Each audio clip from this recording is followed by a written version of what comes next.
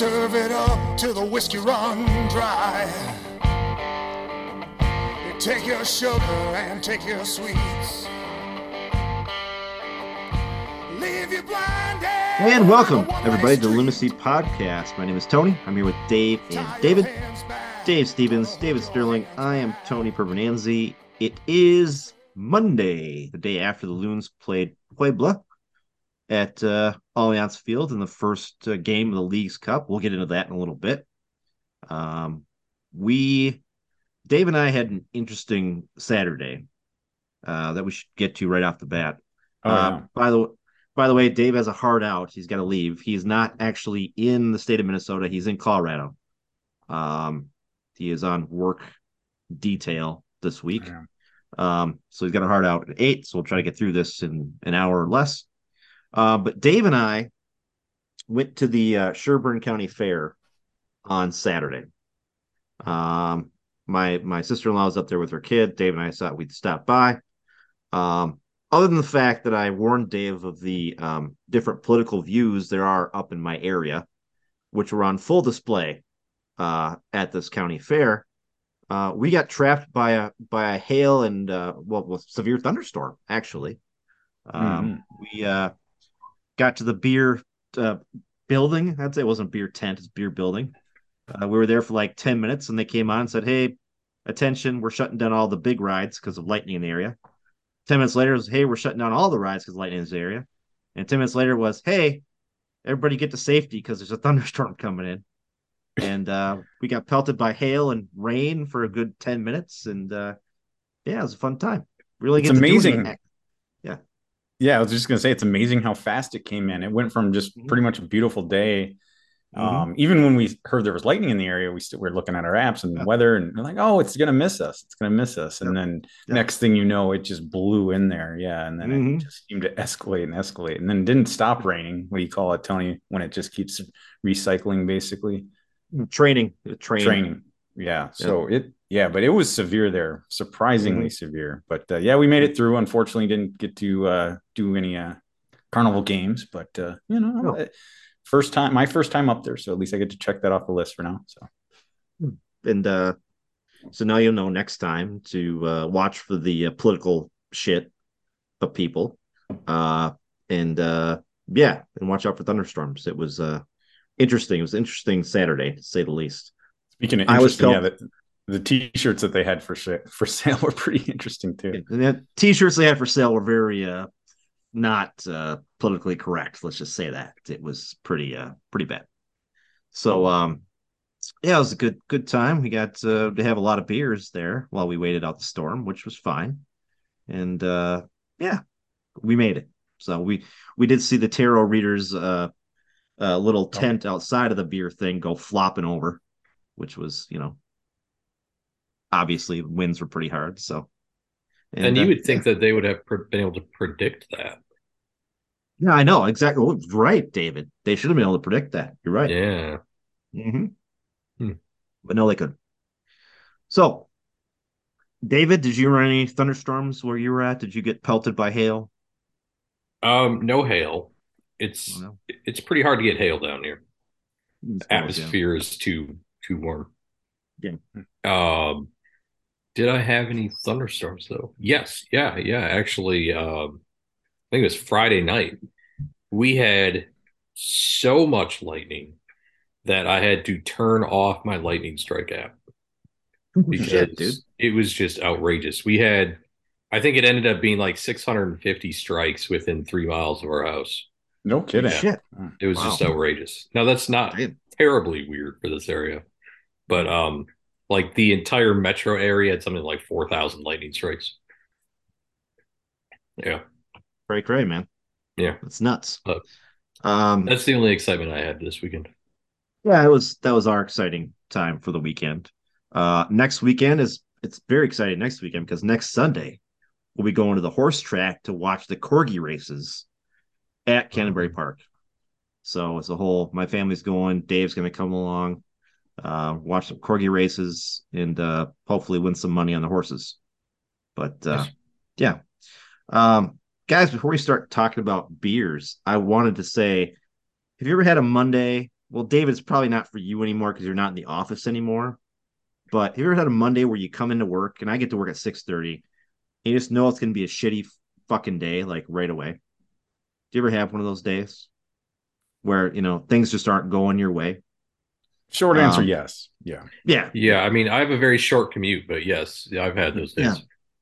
Well, my day, I got to work today, 6:30, go to turn my computer on, and of course it's pretty much internet based now, right? So our program we use is internet based. Everything's internet based. Well, our internet was fucked up today. And so I'm there at 6:30. Well, nobody's really there at 6:30. So what can I fucking do, right? I can't get on the internet. I got my laptop with me, but I can't use the internet at work for the laptop because it's all connected, right? The only thing I can do is hook up my phone to it and use my cellular data, but that's still slow. So our IT guy comes in and he's dealing with shit. It got to like 9:30, guys. 9:30. And we still didn't have internet back. And now today was a really busy day for me because Monday and tomorrow's a big deadline day for all of my pay apps that have to go out for my construction contracts. So I'm trying to get shit done today, and that didn't happen. So at 9:30, guess what I did? I went home because at least I have Nice. internet here that I can use to do my work. But still, it's one of those days, it's one of those Mondays where you wake up and you get to work and you're just like, fuck. It ruins your whole freaking day. Yeah. So It seems to happen more often on Mondays for some reason. But yeah, if you get your Monday off to a bad start, then it feels like it's kind of all downhill from there most of the time. well, it's a big deal. I don't think people, I mean, I think a lot of people realize that having internet is a big deal at work now because everything's internet based. So if you don't have any internet, you're fucked, right? Yep. And so, it's just, it sets you in a bad mood for all day. So might be a little ornery today, guys. Sorry to tell you. But of course we are drinking tonight, so at least I have that to look forward to. Um, I I'll go first because I'm just drinking a beer that I've had on this podcast before. Dave, you were around. We picked it up last time. It is the Hohenstein beer from down in New Ulm. It's an ale. It's delicious. It's the beer with a little character. So that's about all I got to say about it. It's a good beer. If you ever see it at your liquor stores, pick up a 4-pack. Because they have them 4-packs. They're usually like $6 or $7. Try it out. The local little brewery down in New Ulm. Can't beat it. There you go. David, what do you got from the land of Florida tonight? I have a new brewery, Late Start Brewing in Tampa. They actually don't even exist yet, technically. So they're a very new brewery. And I have the Sunset Junkie India Pale Ale. It's a hazy New England IPA with Citra, Comet, and Idaho 7 hops. It comes in at a pretty nice 6.5%. Nothing too extreme. I don't know the IBUs. I don't think they're very high.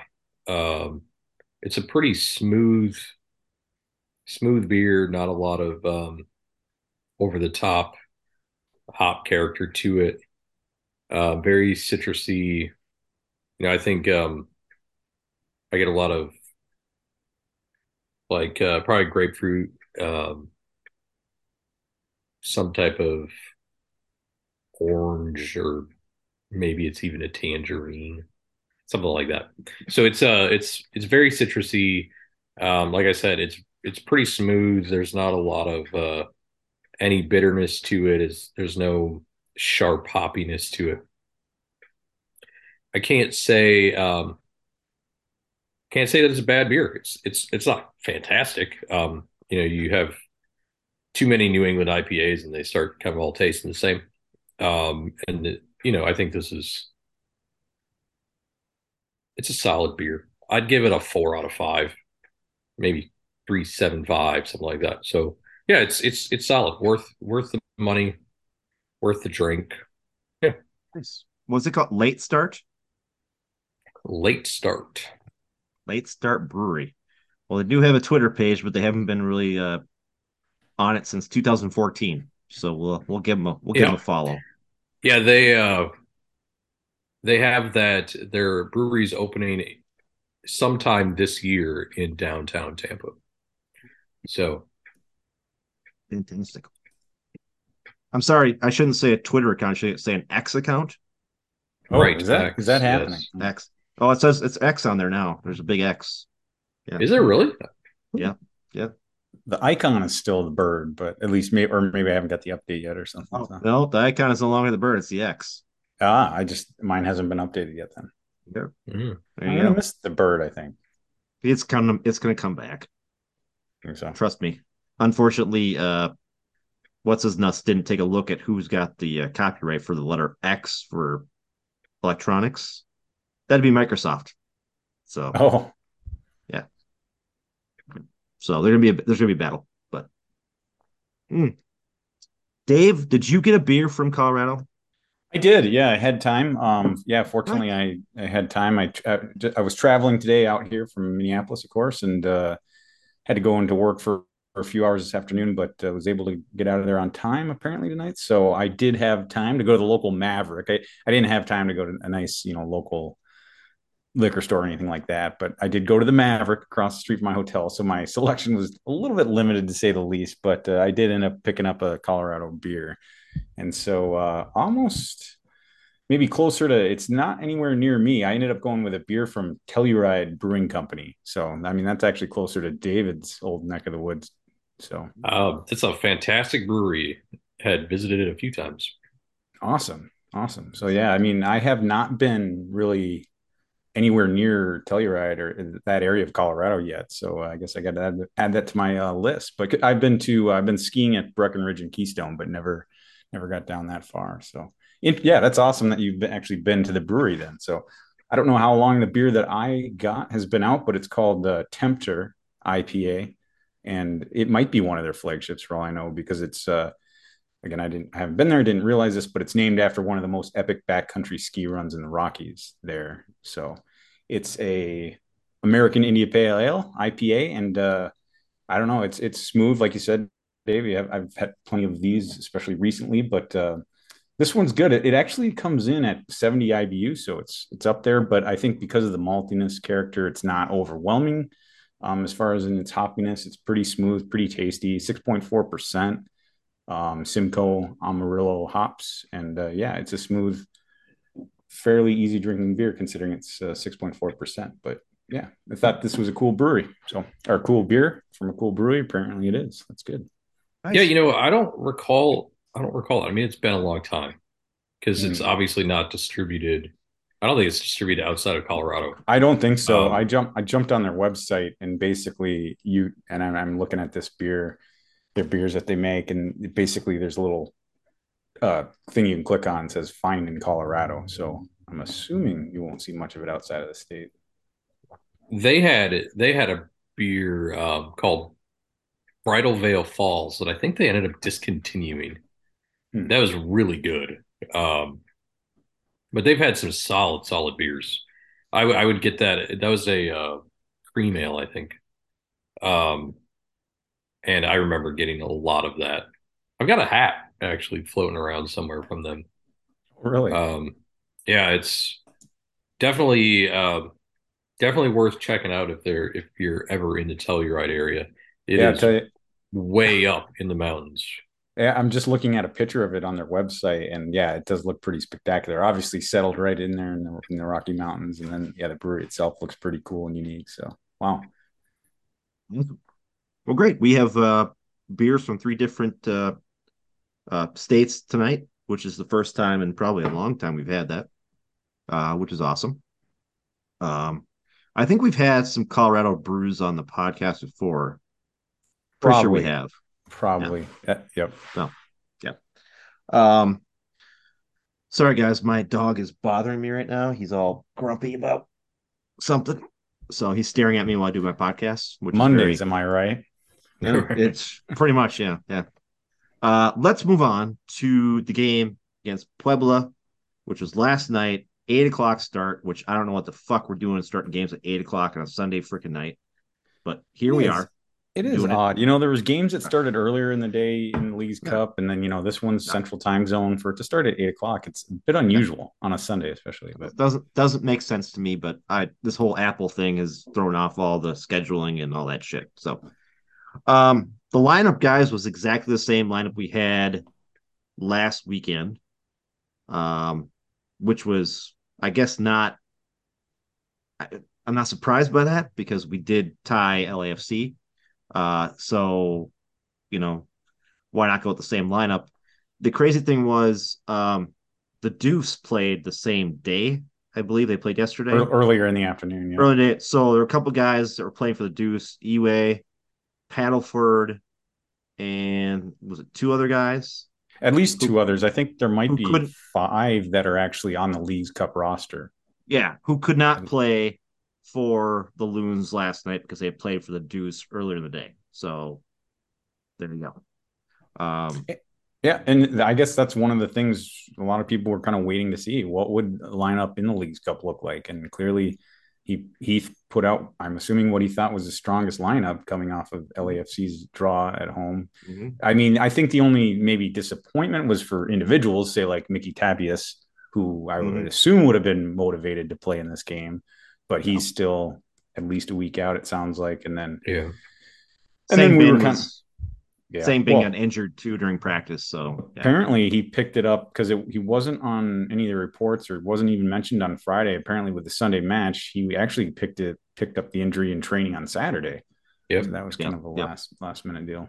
And then Franco Pane still dealing with his thigh, apparently. According to most people, not quotation. Well, air quotes. David says apparently. Yeah. Yeah. Reminds me of who was the sorry to go off topic. Chris Farley had that guy, Bennett Brower. Remember he did the Bennett Brower thing? He used the air quotes. So I don't use soap when I take a shower. I don't, I do scare children. That whole thing. Yeah, that was Good memory to remember his name. I mean, I remember the character clear as day, and certainly don't think I could have picked up his name. Yeah. Oh God. Funny. I laughed my ass off during that. But anywho, so lineup was the same. We're playing Puebla, which we don't really know anything really about. David, is that true? Like you didn't know anything really about any of the players in their team, right? No, absolutely no. I mean, nobody played. No. I mean, there's no like scouting, like, hey, this guy is good. Really kind of up for grabs. I just don't watch enough Liga MX. I mean, I think the only thing that we looked into, prior to this one was they're kind of sitting second from bottom in the league, right. Liga MX right now in Apertura. There's in the 3 games is the Apertura. They've only played 3 matches, all on July 1st, 7th, and 15th prior to the game up here at Allianz. But they played they 2 losses and a draw, only have 1 point in their first 3 in league play. But I mean, they played some good teams. They played at Club America, Santos, and Tigres. So I mean, I think those are pretty good teams. If you look at the table. So yeah. It's hard to take too much out of it, but I just don't watch very much Liga MX at all. So yeah, kind of big. So Liga MX is not this one. Liga MX's season has just started, right? Correct. Yeah, it's weird. They played 2. They played 2 parts of their season at Clausura and Apertura. So, and this is the beginning of their first part of their season, right? Yeah, I guess it would be Apertura. It's the Apertura. Apertura, okay. Yeah. Okay.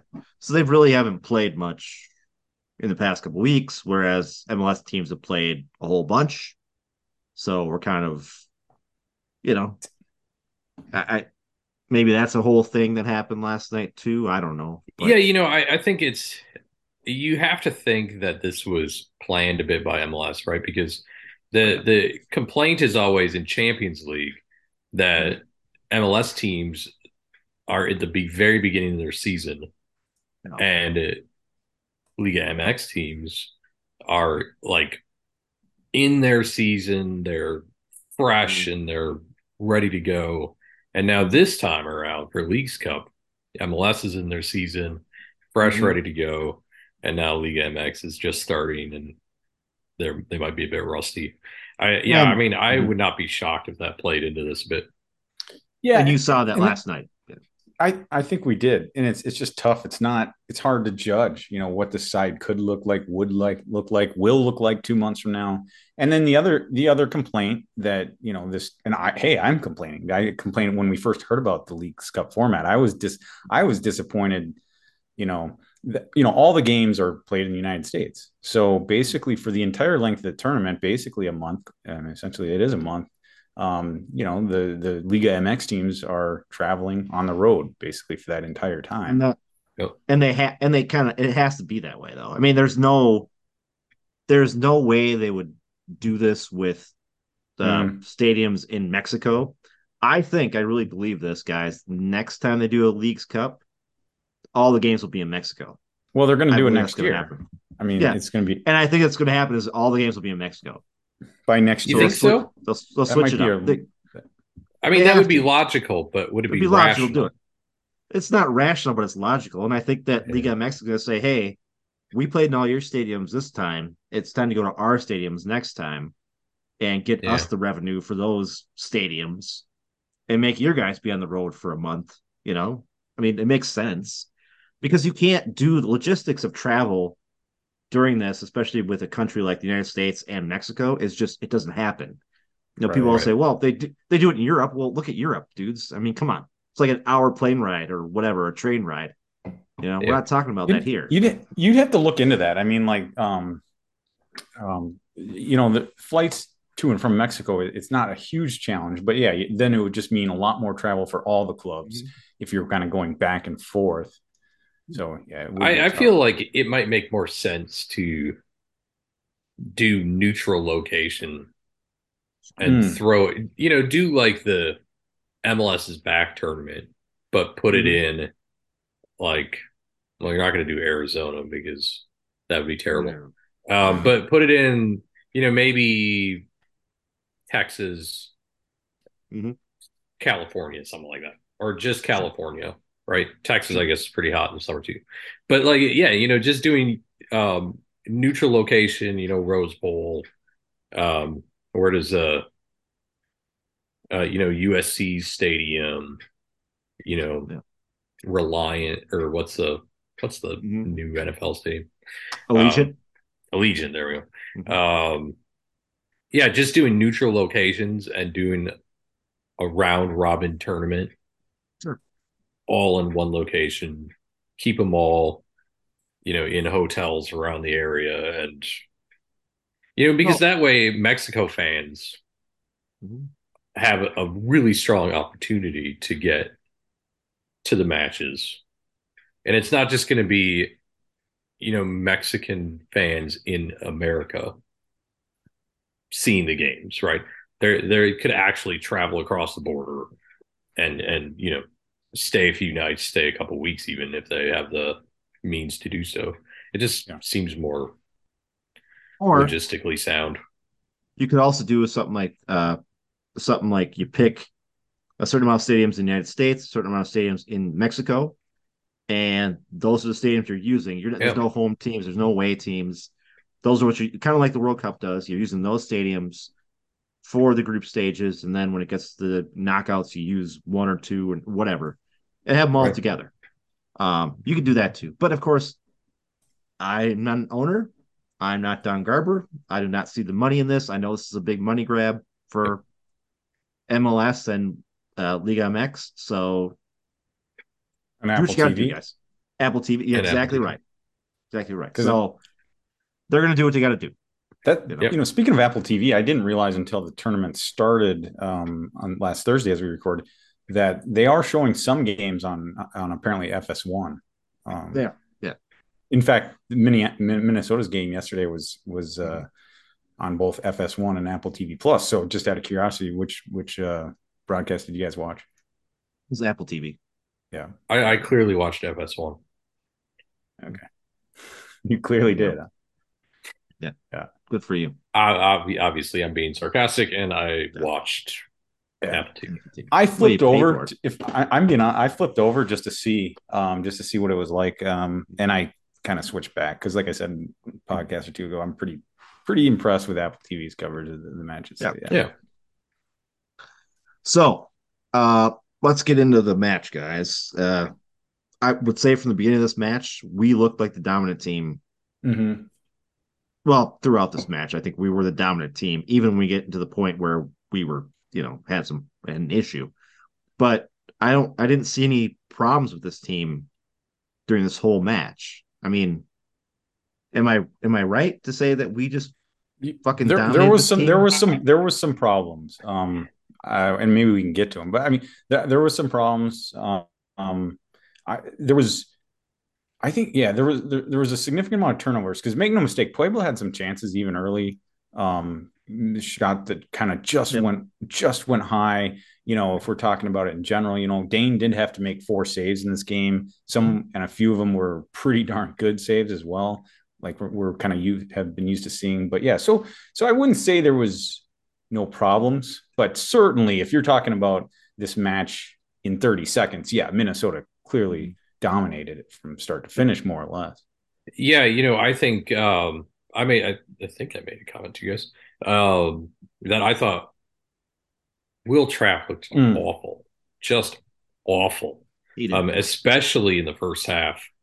Yes. He had numerous giveaways, and what really annoys me is MLS doesn't have pass percent stats for the match. So I don't know if it's just like the eye test or if the stats actually back it up. I have no idea. I really felt like Will Trapp's passing was very poor. I thought we did not hold possession well. But we took advantage of the moments that we could. And that was the big key is, I think we ended up with like 36% possession, something like that. Basically I think all the goals were against the run of play. Um, we maintained very little possession, but did what we had to do. We executed when we got the possession that we got. And that's something we haven't seen from this team much at all. The caveat being that I thought after rewatching most of the game this morning, Puebla looked atrocious in defense. So I don't really know how to read. Like we just discussed earlier, I don't know how to read this game because I don't know what Puebla's actually like. I just don't know. Yeah, it's you nailed it on the head, David. So we can leave it there. But yeah, I mean, even on Bongi's first goal, I mean, clearly Puebla should have been better in defense there. It was just kind of a weak effort. And I guess if you're going to spin at positives, one, you could say maybe Minnesota should add more goals.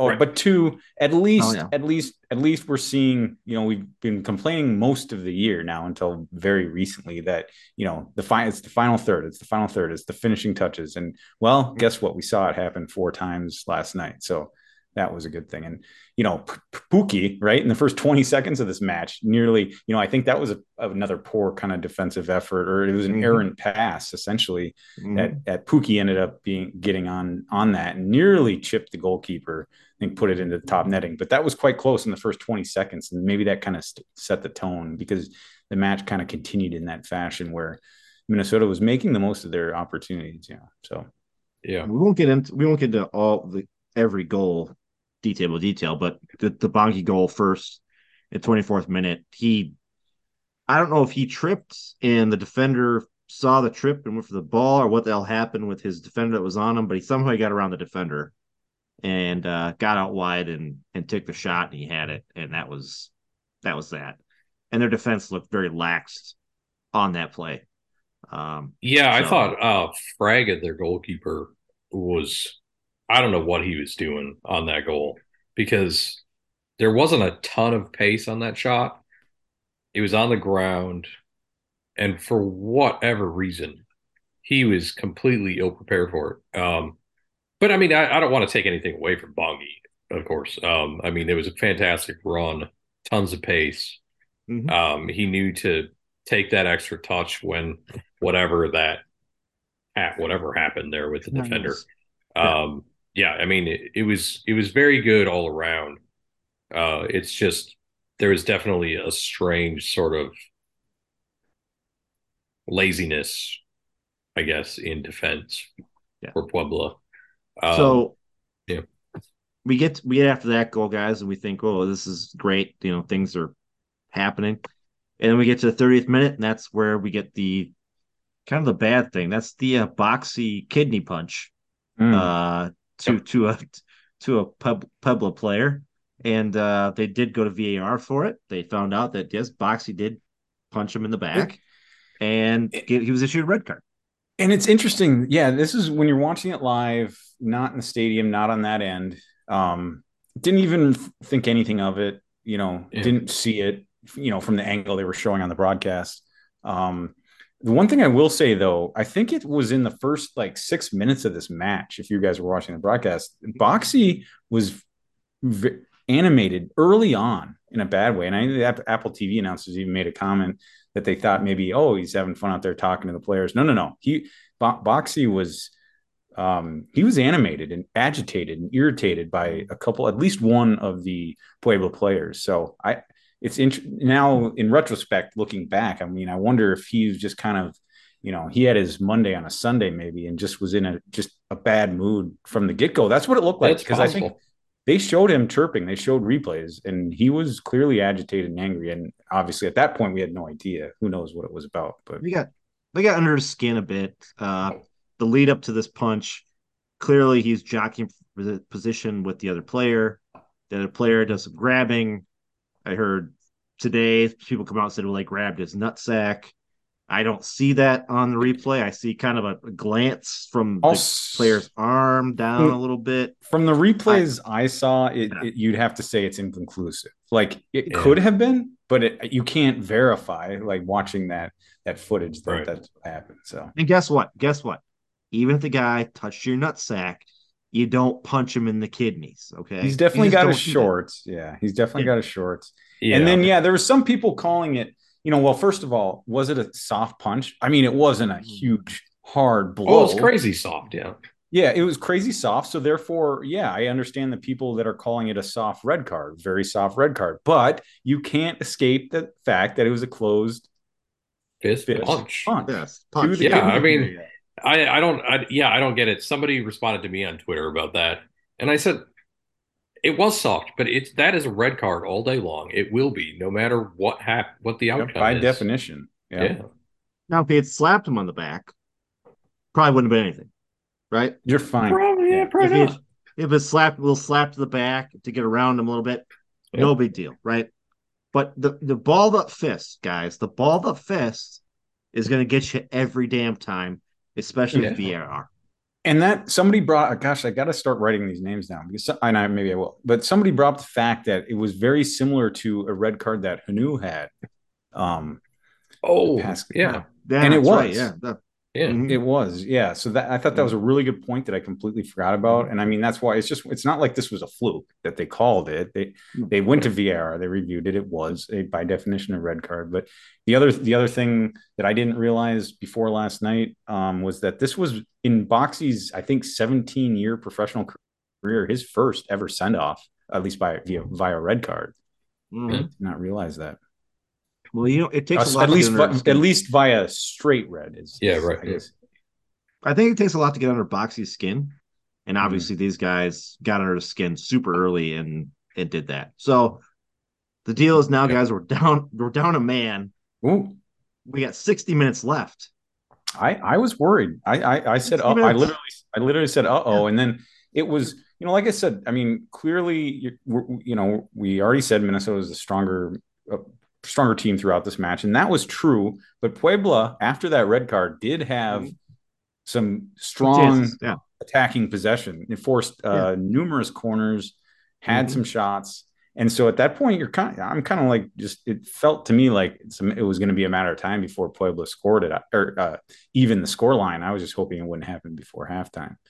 Yeah, they didn't, and that's the thing. They didn't score before halftime, which is good. 1.5 up 1-0. Which is awesome. We come out of the half. They made some changes to their. I don't even know these guys attacking. Maybe I don't know. I don't know their names. So they made some changes. They had a bunch of attempts out of the second half. The that they missed on. I thought we were done. I seriously thought we were done. This is actually the part of the game where I fell asleep, guys, so I had to rewatch today. I knew you but, were going to at some point. Yeah. Yeah. Well, 8 o'clock start, man. I gotta work. Yeah. You know? Yeah. And you just said you start early. One thing I just wanted to say is you brought up this changes that Puebla made. I was genuinely pleasantly surprised that Minnesota didn't make any changes either right after the red at around the 30th minute or at halftime. Not, I was kind of genuinely surprised they didn't bring in an extra defender. So, well, and maybe Heath is doing something different during this Leagues Cup. Maybe he's going like he's off the book here. He's off of his old playbook. He's like, I'm going to do something different in the Leagues Cup. I'm going to let these guys try to score when things look like shit. Well, and guess what? Yeah, it worked. And it's so Tony, for one, they brought in their forward Velasco for a center back. So Puebla definitely tried to shift that to the offense. But so to your point about the tactics of Minnesota, I think that one of the things people do often, or managers do often in a red card scenario, is they try to make adjustments. And sometimes I think it's better to just let them play that same strategy midfield forward and force the defense to adjust. So you continue applying your attacking pressure and force the defense to absorb that one extra man. And I think that well, obviously it worked. I think I think that's what he did. I think he was like, you know what, we're going to continue. We're going to hold this, which is actually, in my opinion, very Heath, because he was being stubborn enough to just maintain whatever strategy he had in the first half, even though the typical manager would make adjustments to try and shore up your 1-goal lead. And he went off the book and off the book You're from right. what others would do. Yeah. And I wonder how much of this he read into the fact that goal differential might come into play in this group stage with only 3 teams, 2 teams advancing. Is goal differential going to come into play? We need more goals. We don't just need to win. We need to win by X amount of goals to assure that we're going to move on to the knockout phase. Well, I think sorry, Dave. I think he just realized the history we have with Chicago and said, there's a good chance we're going to lose that match. So we got to get as many goals as we possibly can. Because we obviously have a terrible history with Chicago. So, but no, Tony, I think you're right. Yeah. And then, I mean, I just wonder, I mean, there was, there was a bit of an onslaught, like I mentioned, from Puebla after the red card, but Minnesota actually looked fairly strong, started to look strong at the end of the first half. Reynoso nearly gets a chip of his own of the goalkeeper, I think hits the crossbar. So close. True. But yeah, so maybe Heath had seen what he needed to see and said, hey, we can continue this attacking pressure, David, like he laid out. And so, but either way, he did. I don't think he made his first sub until the 60th minute, something like that. But yeah, I think that sounds about pretty right. late. Yeah, Minnesota was looking strong early.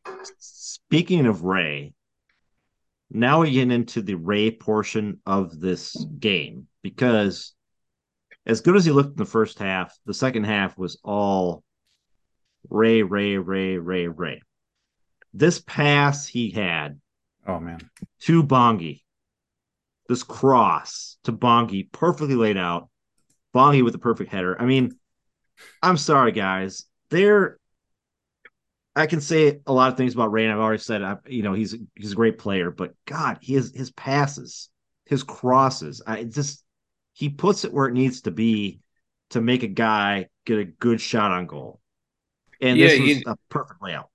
Yeah, I think what was really interesting about this play was he possibly had an open Pookie as well. But I think he had the foresight to go across to Bongi, knowing that Pookie was making that run inside, and was probably going to leave Bongi relatively unmarked, which is exactly what happened. Yep. And that takes some talent and in fact that takes a player that we have not seen Ray be. Like, this was a step up.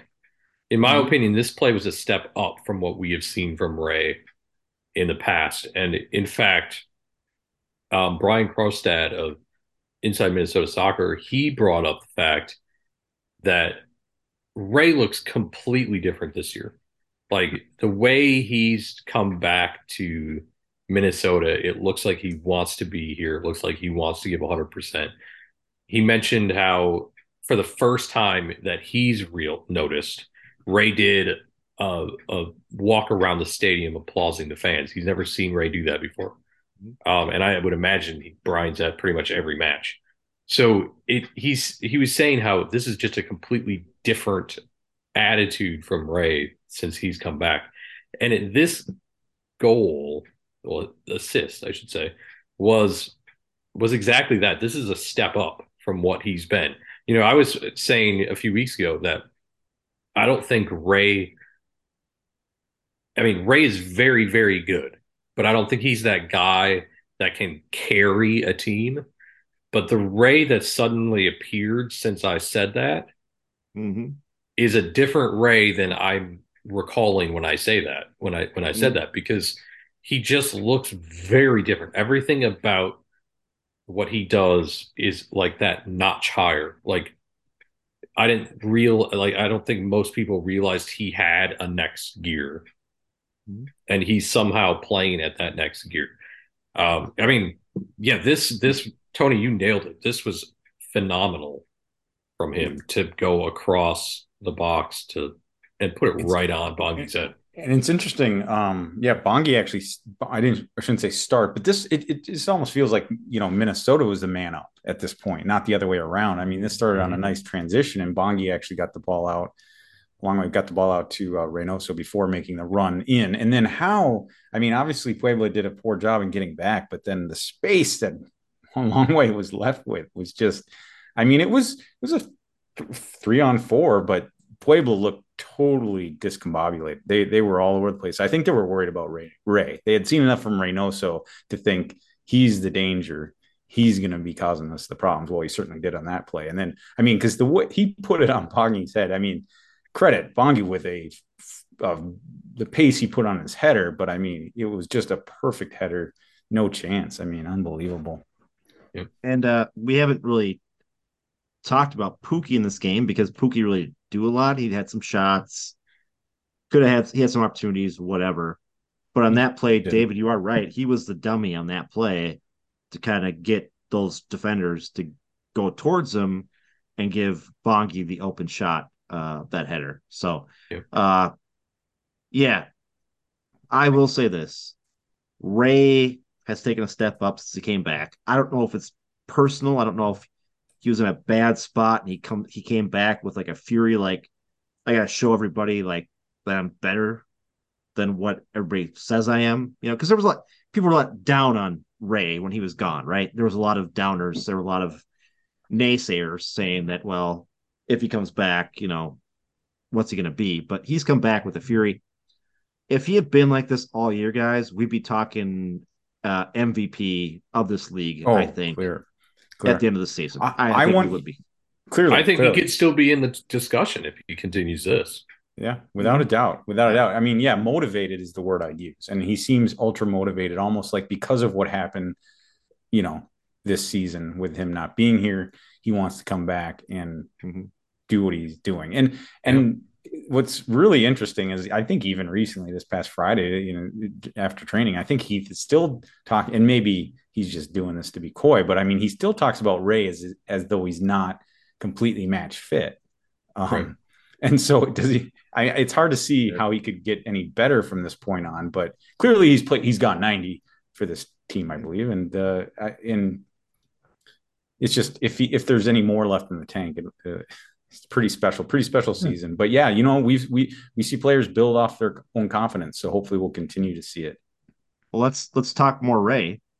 because in the 59th minute, Ray gets a goal on the breakaway from Bongi with the interception. Bongi down the side comes in. Ray makes a great play in the center of the box. Bongi gets it to him. Ray chips it. Game over. Goal for Ray. I mean, this is after this goal, guys. This morning when I was rewatching this game, I'm like, well, this is what the goal that put this game away. Really, this is the goal that said, "Hey, I don't give a shit if we're a man down. We're gonna fucking beat this damn team." So this was it right here. Well, and this is another one of those. Again, I'm not trying to take anything away from anybody, but this is another one of those goals where Puebla's defense was just shockingly bad. Horrendous. Because Yeah. where you pick up Bongi's interception, it's probably 40 yards from our goal, probably. There are 1, 2, 3, 4, 5 defenders that are between midfield and their own goal, right? In their own half. There are 5 defenders. And by the time Bongi makes his pass, all but one of them are behind the ball at this point. Like, they're trailing the entire play. How is that even possible? I mean, they completely just jogged their way out of or out of the ability to defend. Yeah, I would say, it would be easy to say, oh, okay, well, the old 2-goal lead, we've talked about it before too much. So, but the fact is, Puebla was making these transition mistakes earlier in the game as well. I mean, maybe it was that first goal by Bongi that kind of just set the tone and they got deflated, maybe with the way their current season is going, the MX or something. But yeah, this started early, this trend. I mean, I know, yeah, it wasn't long after the goal that even, Pookie had another breakaway, another really solid chance. I think he was maybe surprised by the goalkeeper's action, stayed big. He blocked his kind of chip shot, thought the goalkeeper would go low. But yeah, bottom line, it was Minnesota's attack was relentless. I mean, the floodgates were open. It was looking like this game could go 6-7-0 pretty easily. But yeah. Yep. So to finish off, of course, we had some Pookie came off, Kelman came in for Dotson. There's some changes. But this final goal by Ray, this is why he is the most dangerous free kicker right outside the box. Where he had this free kick was perfect for him because this was just magic. Like, this was top corner, his left-footed shot. It looks so good. Now, right. Was the goalie for Puebla like not in the right position? Probably maybe not. No, if he watched tape of Ray, he would know that Ray's going to try to take this shot 9 times out of 10 by himself. He's not going for, going for a header here. He's going for it by himself. It was, and maybe that's the only thing I can say looking at it is just again and again is maybe Puebla wasn't thinking he could do it, but yeah, they left one man marking. I mean, to be fair, I guess I'd say it was like it was a beautiful free kick, just unbelievable. And it's funny, we had, of course, Messi on Friday night, in the game. Right. Spectacular. I don't know anything about Messi. Yeah, another Argentine. I don't know. Don't know. Fairly popular, but plays for Miami. He had a at the death free kick winner, and you could definitely make the case that this was just as impressive. Although, to be fair, Messi had to go up and over a significant wall and put that ball in almost an unsavable place because Tony, what you're alluding to is could the goalkeeper have saved that maybe with better position? Yeah, I think he could have saved it. Still a spectacular kick and placement by Reynoso though. But it was just kind of like that's when you start thinking, well, what's the final of this one going to be? Because that's 65th minute. But it was just thrilling, exciting to watch. Yeah. So, guys, I know we had some other things going on this game, but let's get out of it because I know, Dave, you get a heart out. But so we win. I bought myself 4-0. a few more minutes, or right. 15 minutes, so no hurry. Right. But well, we win this game 4-0, guys, which is a great showing. We now play Chicago on Thursday at home. Mm-hmm. I think we're pretty pretty well set up to go into the knockout stage of this tournament. Yeah, I ran, the scenario down. I'm going to do it real quick. So, I mean, you think about it this way. Let's say the worst happens and Minnesota loses to Chicago. That's 3 points for Chicago, 3 points for Minnesota. And then let's just hypothetically, if Chicago then beats Puebla on Sunday, Chicago would go through as the group winner. Minnesota would go through with 3 points in second place. But it does get interesting if say Chicago does beat Minnesota and then Puebla somehow beats Chicago on Monday, I believe the 31st. Then each team would have 3 points. As far as I can tell, it comes down to the tiebreaker scenarios in the League's Cup, and which are head to head. But if you have three teams with each with one victory, you can't really do that head to head. So then it falls to goal differential and followed by goals for. So Minnesota here with a positive 4 goal differential is really sitting in a good spot.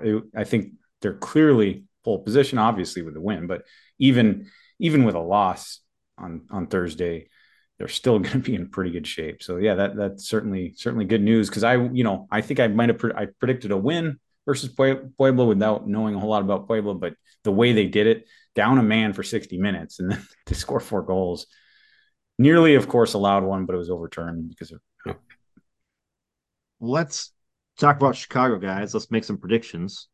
I'll go first. I think that Chicago's here at home, so I think we're going to beat Chicago 2-0 on Thursday. David, what do you think?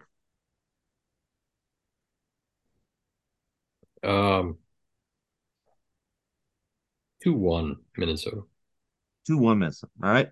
Dave? I was waffling between 2-1 and 3-1. I'm going to go 3-1. Keep this rolling.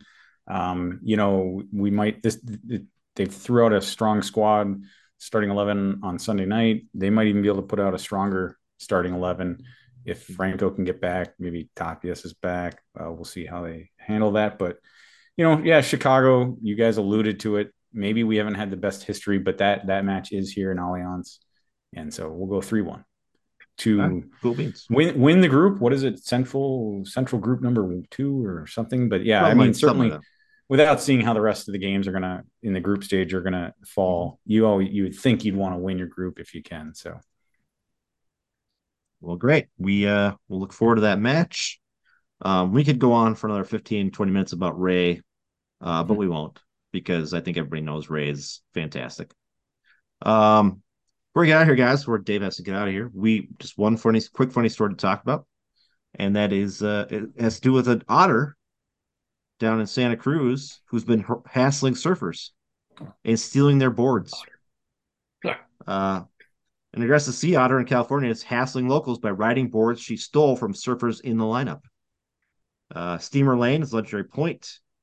A 5-year-old sea otter, 5-year-old female sea otter with growing reputation for repeatedly confronting surfers and kayakers. Videos show the otter hoisting itself out of the ocean and onto boards while surfers sit back in awe.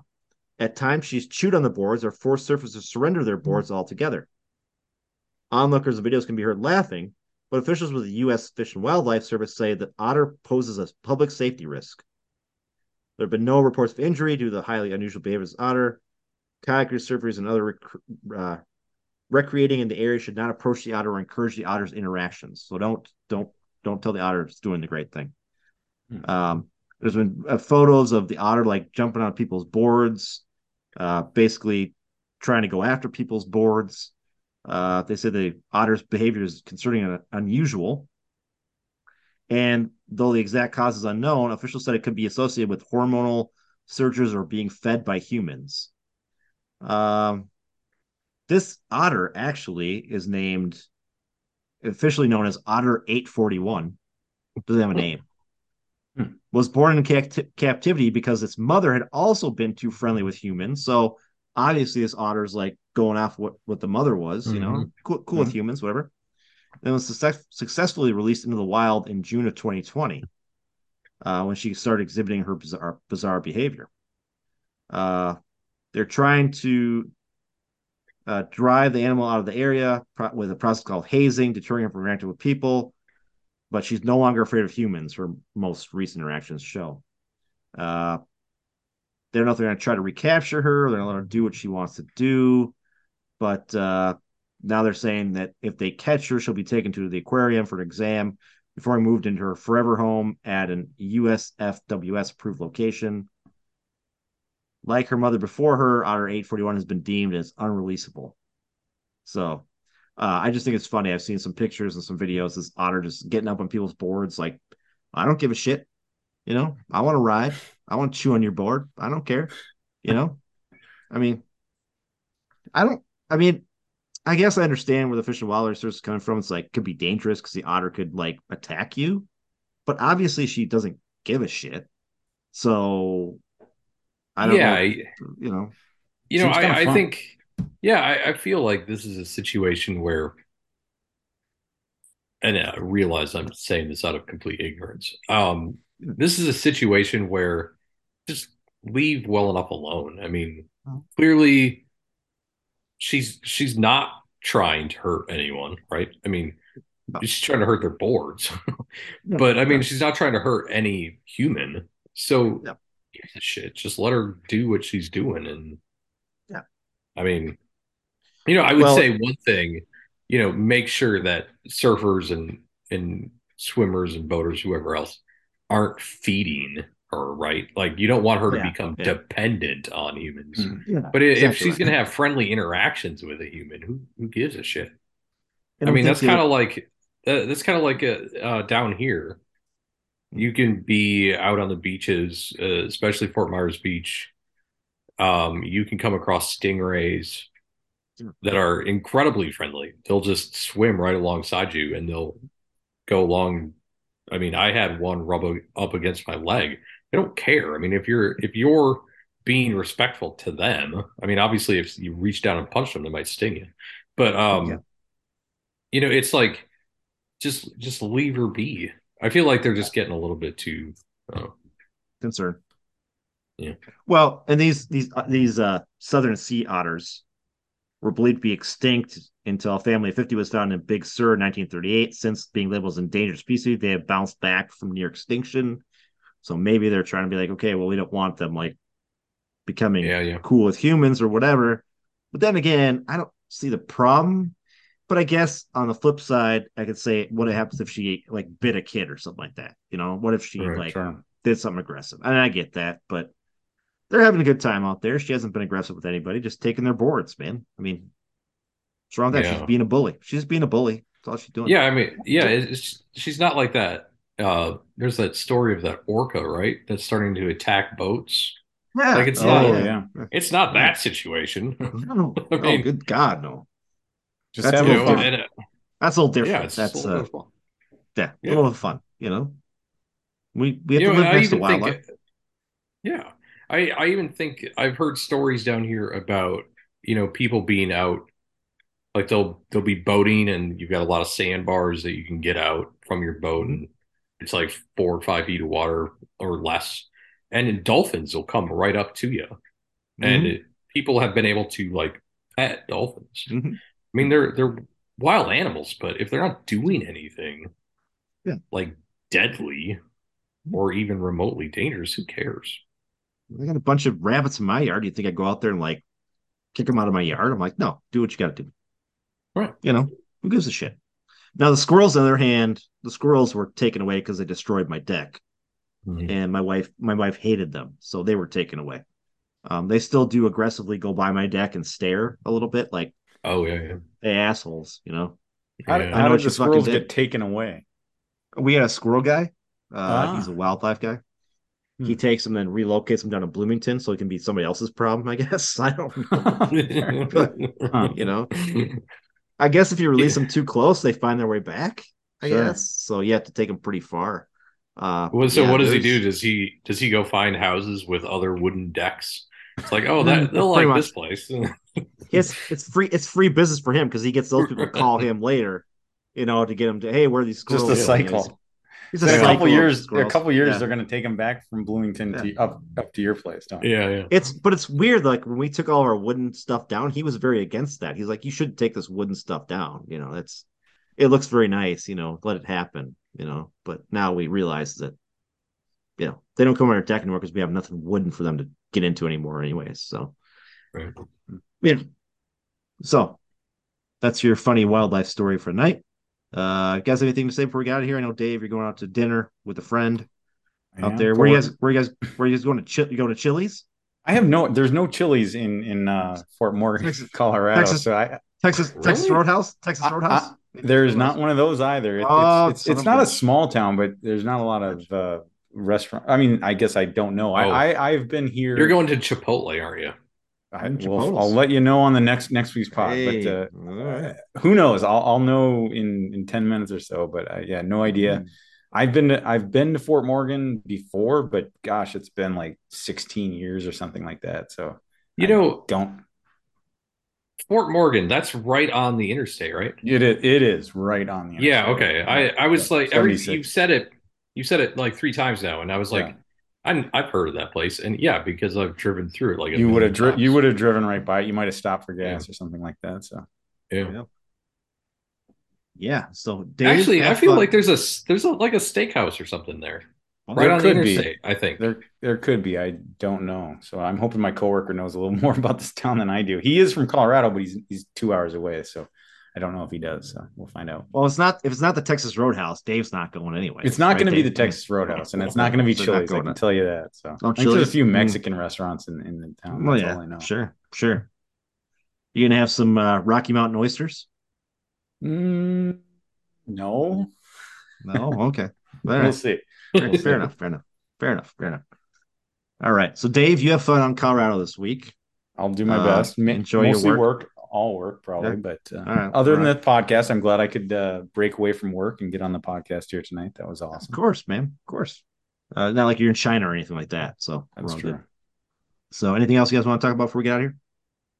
I think we covered it. What we need to. Let's go, Loons. Let's keep this Lee's Cup roll going. Other than Barca Miami signing another player, I mean. Oh, did Connor? I think texted us while we were recording. I haven't met Sergio Ramos. Was it? It sounds like. So people are asking the question like, how can they sign all these players? Like, what's the money situation? And we'll find out, I guess. But it is odd, and it's MLS. It's very difficult to. It's not it's not black and white. It's very tricky. Other than it's kind of like you got 3 DPs, you can spend any amount of money essentially on those 3, but then after that there is a salary cap, and it's kind of like the mafia where they kind of move their money around. It's like hey, it's not here, it's over here. It's like all that shit. Yeah, it wasn't. I mean, you would think MLS would be all over this. Of course, they know. Without going off too long of a tangent. I mean, MLS, this is good for MLS, obviously, what's going down in Miami. It's massive for everybody. But didn't they have some issues just a year or two ago with DPs and or salary cap related issues? I thought they did. They might have. Like I said, you don't know off the top of your head, but I could have sworn. Yeah. And I could think they did. I know Atlanta too, but I know Atlanta did. I know they had some issues with their shit. And that's why I don't want to get too into details because I might be mixing those teams up, but pretty wild. I think Atlanta brought it. Didn't Atlanta try to bring a DP to be like on their second team or something like that? It was some fucked up shit. Atlanta tried to do something stupid. And maybe that's what I'm confusing that what I'm thinking with. But, no, I think you're right. I think the signing of Pizarro might have had some weird something up with it. Like they had too many DPs already, or sure, I don't know. I think you're right, Dave. I think there was something up with one of their signings. Well, Miami plays Atlanta tomorrow night in the League Cup. So. In Atlanta, they're playing in Atlanta, right? No, they're playing in Miami for this one. Oh, Miami. Okay, good. Because I know there's a big. They have to. Yeah, that's right. There's a big kerfuffle now that he won't play on the AstroTurf. Well, that's not the reason they're playing in Miami. They're not catering to Messi, but later on in the season. That news has gotten overseas, though. I've seen a few articles from Europe talking about how MLS has got to figure out how to handle. I mean, I don't blame him. No athlete should want to play on that stuff. wouldn't want to either. But again, we'll see how much these teams decide if it's worth it to do it or not, and see what their ticket sales are. Right. I mean, you can go see a Miami game with no Messi. I'm not going to buy a ticket to that. Sorry, just not going to do it. I mean, I'm not going to buy a ticket with him because I can't afford it. The problem is the tickets. Most of those tickets have already been sold. I would imagine for those, MLS, regular season matchup. I mean, I would imagine most of those tickets have been sold. People have already bought the tickets, probably for hundreds, maybe thousands. So, yeah, it's. I had a ticket rep. Because I had a ticket rep call me last week, see if I wanted season tickets. Miami. Yeah. Wow. I know. I didn't take his call because it was a weird number, and then I heard the voicemail and I was like, "Well, they're gonna say, yeah, we can give you tickets, but it's outside the stadium. You'll watch on a big screen outside the stadium. Yeah. That's about it. Yeah, the atmosphere will be there, but you won't be able to watch it in person. Right. But yeah, maybe I'll see Kim K from a far off distance. Exactly right. All right, boys, let's get the hell out of here. So for myself, Tony, for Dave and David, we'll talk to you guys next week. Go Loons. Go Loons.